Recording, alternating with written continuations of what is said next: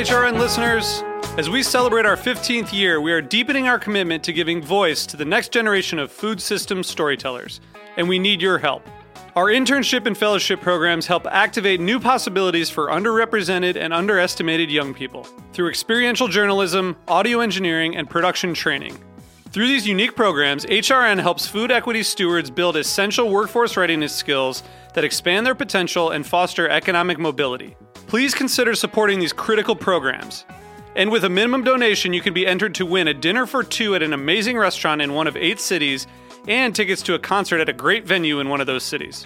We have incredible partners across the country who have donated, as they also share our passion for helping to educate the next generation of food systems storytellers. Check out heritageradionetwork.org/15 to donate and enter to win today. That's heritageradionetwork.org/15 to donate and enter to win today. And make sure you donate before March 31st. Thank you. Today's program has been brought to you by Whole Foods Market, a dynamic leader in the quality food business, a mission-driven company that aims to set the standards of excellence for food retailers. For more information, visit WholeFoodsMarket.com. I'm Grace Bonney of After the Jump, and you're listening to Heritage Radio Network, broadcasting live from Bushwick, Brooklyn. If you like this program, visit heritageradionetwork.org for thousands more.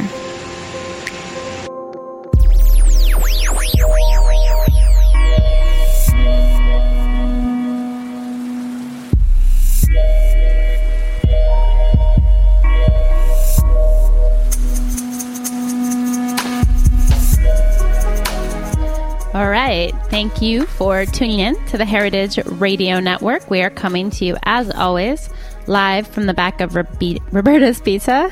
Roberta's. I'm giving it a new name here. Roberta's Pizza here in Bushwick, Brooklyn. You've tuned into the Farm Report. I'm your host, Erin Fairbanks.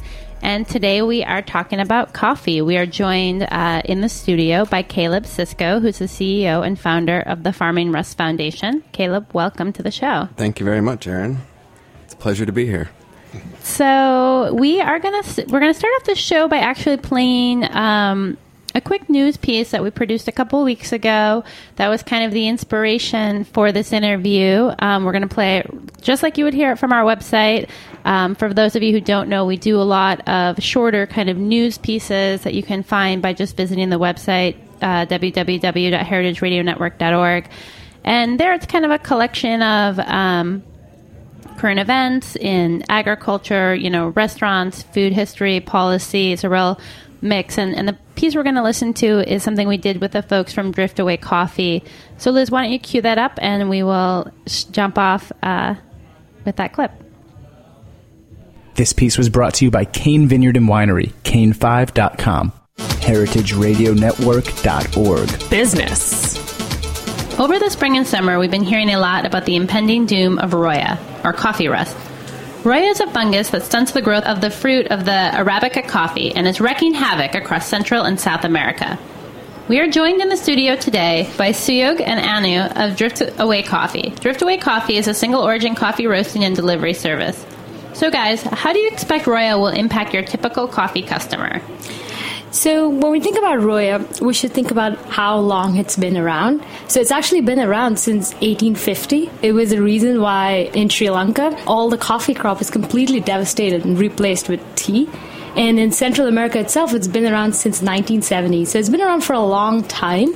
What's recently happened is that essentially for Roya to grow, it needs temperatures between 20 to 25 degrees Celsius and like a wet, moist climate. And that used to be prevalent more in lower growing areas. And so Roya wasn't that widespread. But lately, there's been a lot of climatic change, especially in like Guatemala, in the high mountain areas where coffee is grown. And that has resulted in Roya being just really widespread. And Roya spreads very easily. The biggest problem with Roya is there is no cure for it. And so what that has meant for farmers is that they've had to use a lot of fungicides. They're trying to use more disease-resistant varieties of coffee. And in many cases, they have to actually cut the entire tree down, like stump it, in order to protect their plant. And that takes about 3 years to grow back. And so what that essentially means is a huge shortage of coffee from Central American countries. For instance, in Guatemala last year, they declared a state of emergency because about 70% of their crop was less than usual. And I think for the consumer side of it, the customer here, in the United States or any coffee drinking country, there isn't a direct impact as such. What happens is there's fewer coffees coming from El Salvador, from Guatemala, from Nicaragua, from Honduras, Colombia for many years. So it drives the prices up. It increases the reliance on the roaster to source the same types of tastes of beans that they expect in their espresso blends, in their single origin sort of drip coffee. And then what that means is that, consumers are getting sort of the same, but not exactly the same coffees. What's more important is what we can do to get over Roya, because it's like Anu was saying before, it has happened before. People have sort of dealt with it in a way over the course of 3 to 4 to 5 years, and then it sort of goes away enough that things are sort of back to normal. So some of the things that are happening, our roasters are starting to contribute to, or they can contribute through their importers and other means back to the farmers, so that they are getting money and the resources that they need to be able to apply the right set of fungicides and the right set of investment in place to be able to deal with Roya. And then secondarily, we can also fund a lot more coffee research. The coffee is a complicated plant, probably more than grapes and the wine industry, but there's very little known about the genetics of it. There's very little known about how things like Roya truly affect and how we can solve for it in a longer, like 15 to 20 year horizon. So that's something that we can also start to fund, and then ultimately the whole industry will get further ahead scientifically. We'll just know more about coffee, and hopefully we'll be able to deal with it before it happens. Wow, so definitely an issue to watch and to look to. It sounds like roasters for continued kind of like leadership on both educating about this, but also driving resources to the industry. If folks want to learn more about your work or maybe sign up for a coffee subscription, what's the best way for them to do that? We're at driftaway.coffee. It's a new URL. We're kind of excited about it. Awesome. Well, thank you so much for joining me in the studio today for Heritage Radio Network. This is Erin Fairbanks. All right. So kind of a jumping off point for, I think, the conversations we're going to have today before we move forward. Caleb, anything you heard in that brief interview that they got wrong or that we got wrong that we should clarify before moving forward?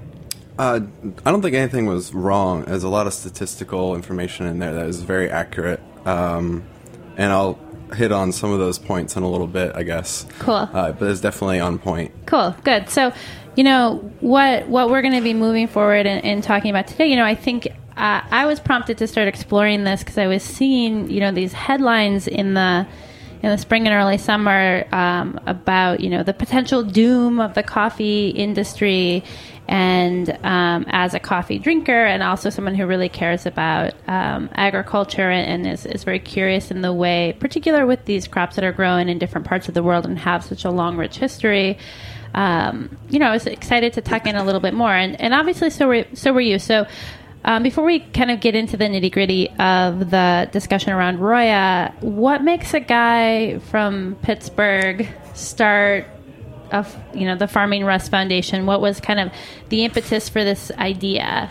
Well, it started back in September 2012 when articles first started coming out about rust and it being a detriment. And I noticed that majority of articles that were coming out were all scientific and economic. How is it going to affect the consumer market? How is it affecting production costs? But there was nothing about how it was affecting the farmer. And so I kind of had this idea to kind of dive into that topic and find out why and how farmers are affected from the farmer themselves as a primary source. So that's really the idea behind the foundation, is to create a platform for the voices of coffee farmers. Is that right? Correct. So I'm, Aaron Fairbanks, Google user, waving a magic wand, and it's a couple years down the road, and you guys are wildly successful. And I'm hitting your site. What am I seeing there? What information am I finding? What are you really hoping to kind of do with this platform? What will people hear, see? Give us a sense of what it's going to look like. So our goal is to create that platform, and what you'll find several years down the road are you'll find transcripts of the interviews, you'll find pictures, you'll find video clips of interviews with these coffee farmers, diving into a whole bunch of different topics, but primarily coffee rust. And we'll use that information to, as a cultural sense as well, an anthropological cultural sense, where researchers can use the information gathered to assess further into the coffee culture, because there's a giant part of the coffee culture that is not touched upon. And we don't know, per se, no studies have been done thus far about the culture of coffee farmers in the giant wheel that is coffee. So you'll be able to mine data through our website that will, in essence, be able to gather. What's the word?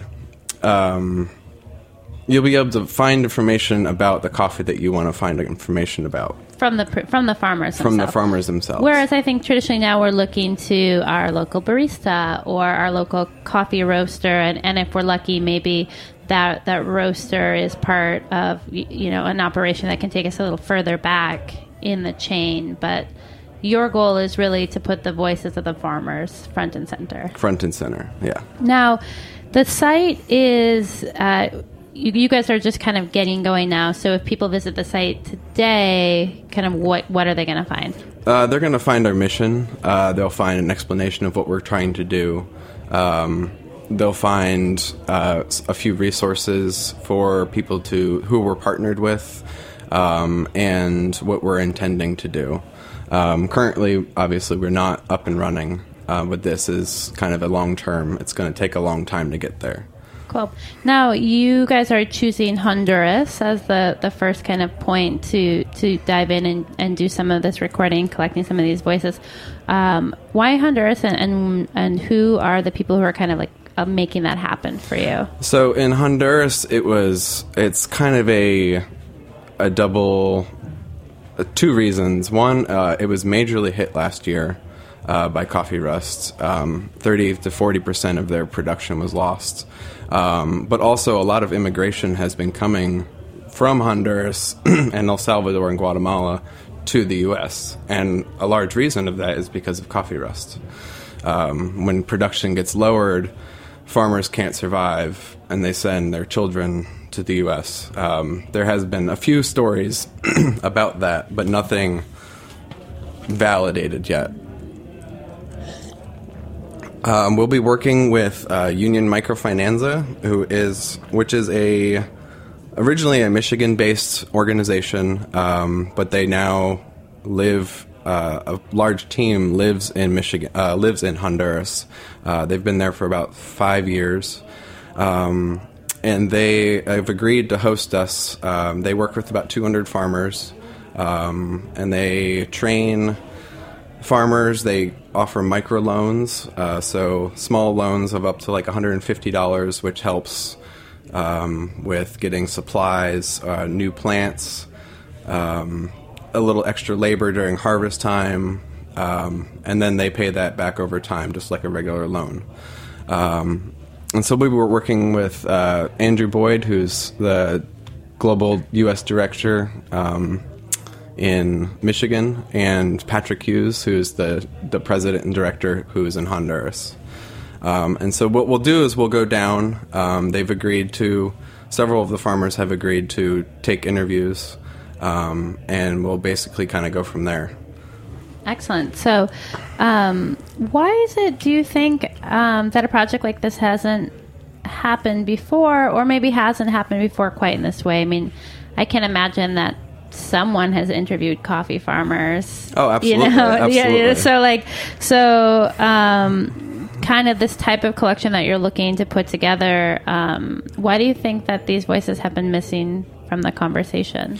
Well, because a large part of it is because the U.S. is a consumer nation.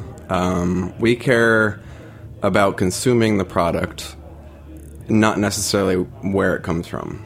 And that's, a lot of coffee companies do a lot of research, they do a lot of interviews, but their mission is to sell the coffee. Nothing wrong with that. That's how you make money.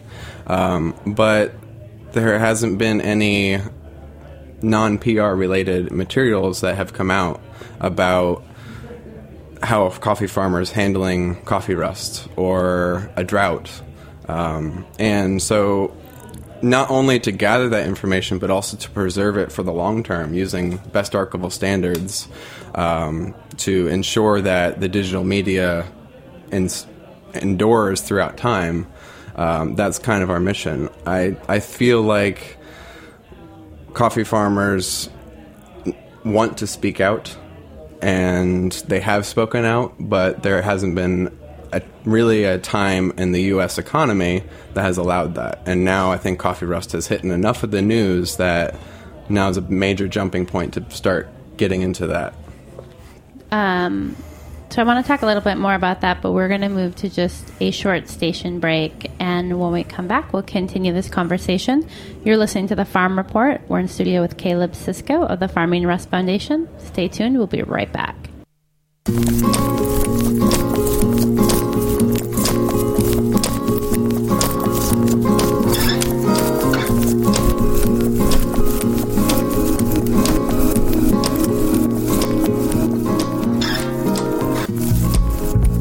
You are listening to Cold and Beautiful by Magical Mistakes.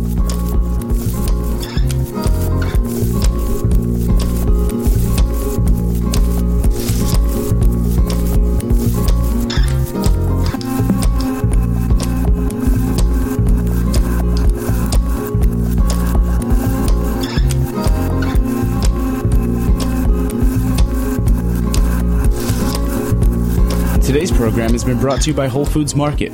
Are you a locavore? Our Northeast regional forager for Whole Foods Market sure is.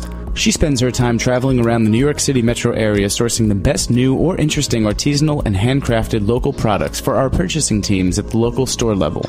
Part of our commitment to our local suppliers includes assisting them with the process of getting their products sold at our stores. Whether it's suggesting packaging designs, pricing, or distribution methods, she's helping some of the area's best new products reach savvy shoppers at Whole Foods Market stores. Today, New York. Tomorrow, the world. For more information, visit WholeFoodsMarket.com.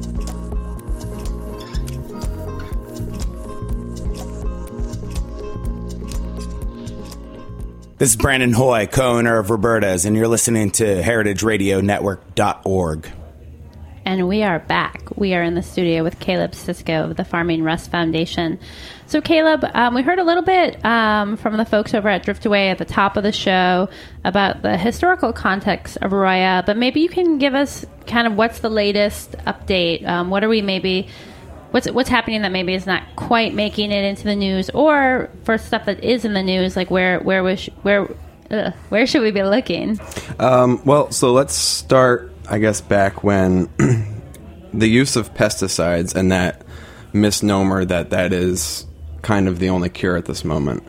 The only cure for Roya. For the Roya, correct.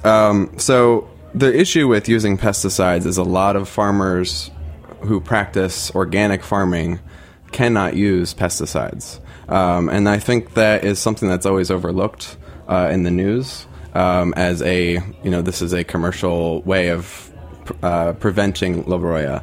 Wait, I want to just take a time out here because I want to make sure I'm understanding correctly. So my understanding had been that once a tree has been infected with Roya, that the only thing you can do is get rid of the tree. Not always the case. Okay. Yes. Pesticides, generally copper-based pesticides, are used as a preventative measure prior to La Roya infecting the bush. Got it. But you can only use pesticides if you are a non-organic farmer. Okay.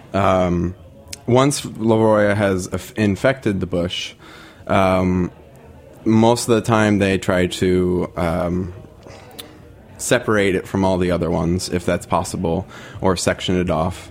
And most of the time after that, there is nothing much that they can do. However, a new study just came out about a week ago of a group of scientists who have been working for about 10 years through the U.S. National Science Foundation, who have been studying the ecosystem of coffee and coffee plantations and coffee farms, and have really kind of hit a really important note that shade-grown coffee is lacking in existence right now. A lot of coffee farmers who want to produce more have been cutting down shade trees and then planting more coffee, thinking that they'll get more out of it. One of the points that they make is that coffee plants naturally grow in the shade. That is their natural habitat. They grow better there. The ecosystem requires it as well. There's basically 4 things that will help stop coffee rust that they have found. It's the Azteca ant, the green coffee scale, and the white halo fungus. It sounds like, I don't know, some kind of like video game names or something. Right? So break those down for us. All right, so the Azteca ant. So these are the 3 things that help prevent coffee rust that they have found thus far. The Azteca ant feeds on the green coffee scale and needs it to survive. The green coffee scale is then eaten by the white halo fungus, and the white halo fungus then fights off coffee rust. It's basically a cycle of microorganisms or organisms that help prevent the coffee rust. So that's what they've found so far. It's still a study that's in the process. It's nothing scientifically proven yet, but they have found that shade is a major factor in the spread of coffee rust. With the lack of shade, and especially with the droughts that are occurring, the shade needs to be there in order to increase that moisture level during extreme droughts. One of the things that the news at the top of the hour hit was low altitude, and that's where coffee rust was affecting earlier. Granted, the major climate changes have occurred, and now higher altitudes are being affected. But with that, Colombia came out with a variety that they've been working on for about 13 years. The country of Colombia. Country of Colombia, cool. Yes. The Castillo, if I'm pronouncing that correctly, was a variety they've been working on for about 13 years. It's a coffee rust-resistant Arabica bean, and it has had great success last year. Between June and June of 2013 to 2014, they got a 30% increase in production, which is huge in a country that was 40% deprived of their production because of coffee rust. And so they've begun sending it to Mexico, El Salvador, Honduras, to kind of trial run it to see if it will survive in those climates, because a coffee variety that grows in one country doesn't necessarily grow in another country. So that's a really important point, that there have been really great steps going towards preventing and discoveries about coffee rust that haven't been found before.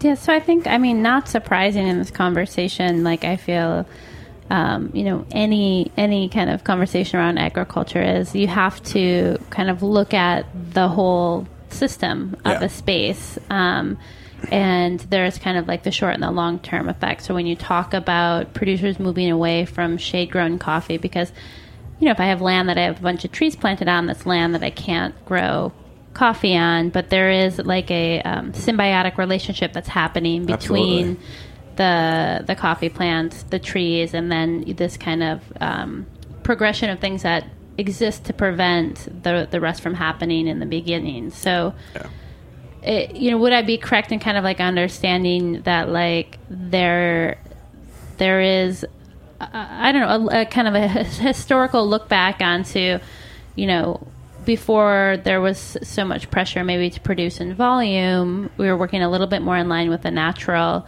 habitat, that that may also be part of like what's causing this increase in rust, is a change in farming practices? Absolutely. Well, I mean, if you think back to the very first major outbreak of coffee rust back in 1860s, the major reason why it spread so quickly is because they slash and burn the whole forest, and they made a plantation. So they grew the coffee in the middle of the sun, and it's not where it's meant to be grown, and thus rust was able to come in and spread so rapidly, and within 10 years it was destroyed. I feel, yes, our growing practices, a lot of organizations who work on farms are teaching these farmers better practices because of our science knowledge that we have about how the symbiotic relationship between these organisms work, how coffee needs a certain amount of moisture and a certain amount of shade is very important. Which, I'm curious, like, for your project, obviously the farmers, the people growing the coffee, they have a ton of place-based knowledge and experience. And my understanding of the coffee industry is that it's often a multi-generational Absolutely. Business. So I do want to kind of pull out the market forces that are creating the reality in which producers are making these decisions to increase production in a way that seems to be kind of going against the historical knowledge of like what is maybe best for their land. And so from like an economic standpoint, it does seem like there maybe needs to be a little bit of a shift in what we expect to pay for coffee.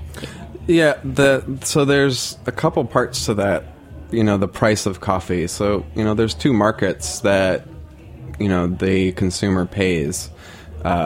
A roaster or an importer buys off the global market, which is Robusta coffee, it's Arabica coffee, it's not necessarily direct trade coffee. So there's direct trade where you have a relationship with the farmer, and then there's that global market price, which bases how much you're going to pay for your coffee from the region that you're generally buying from. That price hasn't totally skyrocketed, primarily because of these new markets in Vietnam and China that have kept the price down because they're able to produce so much coffee. New growing regions. New growing regions. And so the global market for those coffees, for coffee companies that like Folgers that buy in mass, that market hasn't necessarily skyrocketed as we would have expected from coffee rust. But the direct trade coffee that you get from your smaller producer coffee company, like Counterculture or Blue Bottle, so those coffees may go up because they have a direct relationship with their farmers. But if coffee rust is affecting their farmers, they aren't going to get as much, and they're going to have to charge a little bit more. And that's generally how it goes. So in a weird way, we can expect the more direct relationships to coffee that already is priced at a premium because it's a premium product to continue an upward trend, and the kind of baseline Folgers Diner Cup to remain somewhat steady, at least for now. In essence, yeah. And does the Roya impact the Robusta and the Arabica, or is it only the Arabica? So that's a very good point. So Arabica is the only variety that's affected by La Roya. They have been studying Robusta coffee to find out why it is resistant to La Roya. And they've actually, they've started to sequence the genome, this little chemistry science stuff, of the Robusta plant to find the gene in the DNA that is resistant to coffee rust, and then they're trying to compare it to the Arabica and see if they can crossbreed them to create new resistant strains. That's a very controversial subject, and for people who are mad coffee lovers who don't like genetic modifications, which a lot of organic farms and organic lovers don't like. But it could mean the saving of coffee.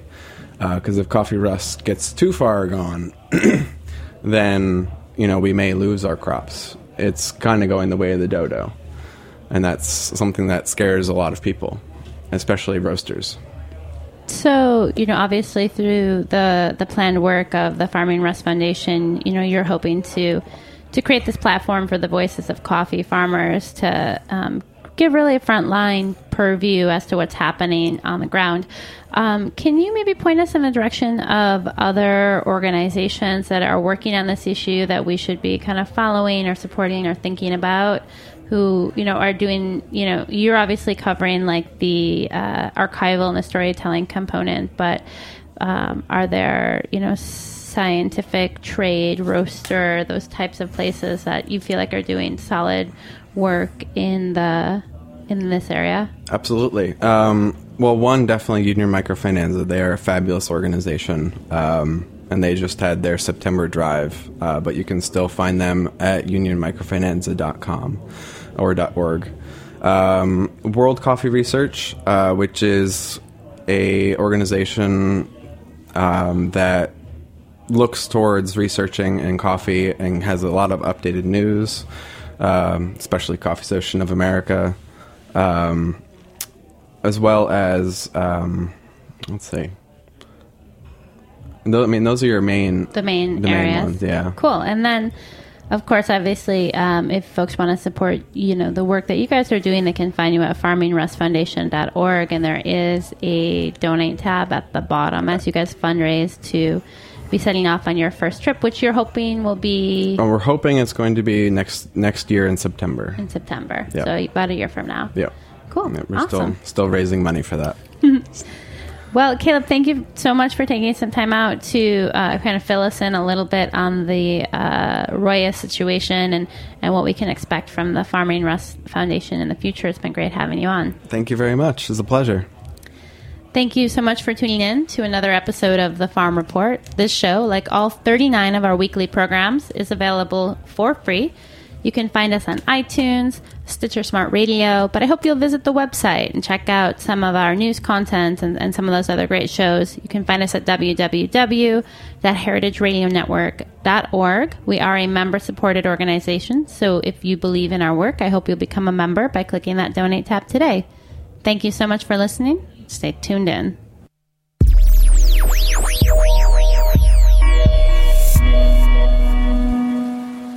Thanks for listening to this program on heritageradionetwork.org. You can find all of our archive programs on our website or as podcasts in the iTunes store by searching Heritage Radio Network. You can like us on Facebook and follow us on Twitter at heritage_radio. You can email us questions anytime at info@heritageradionetwork.org. Heritage Radio Network is a 501c3 non-profit. To donate and become a member, visit our website today. Thanks for listening.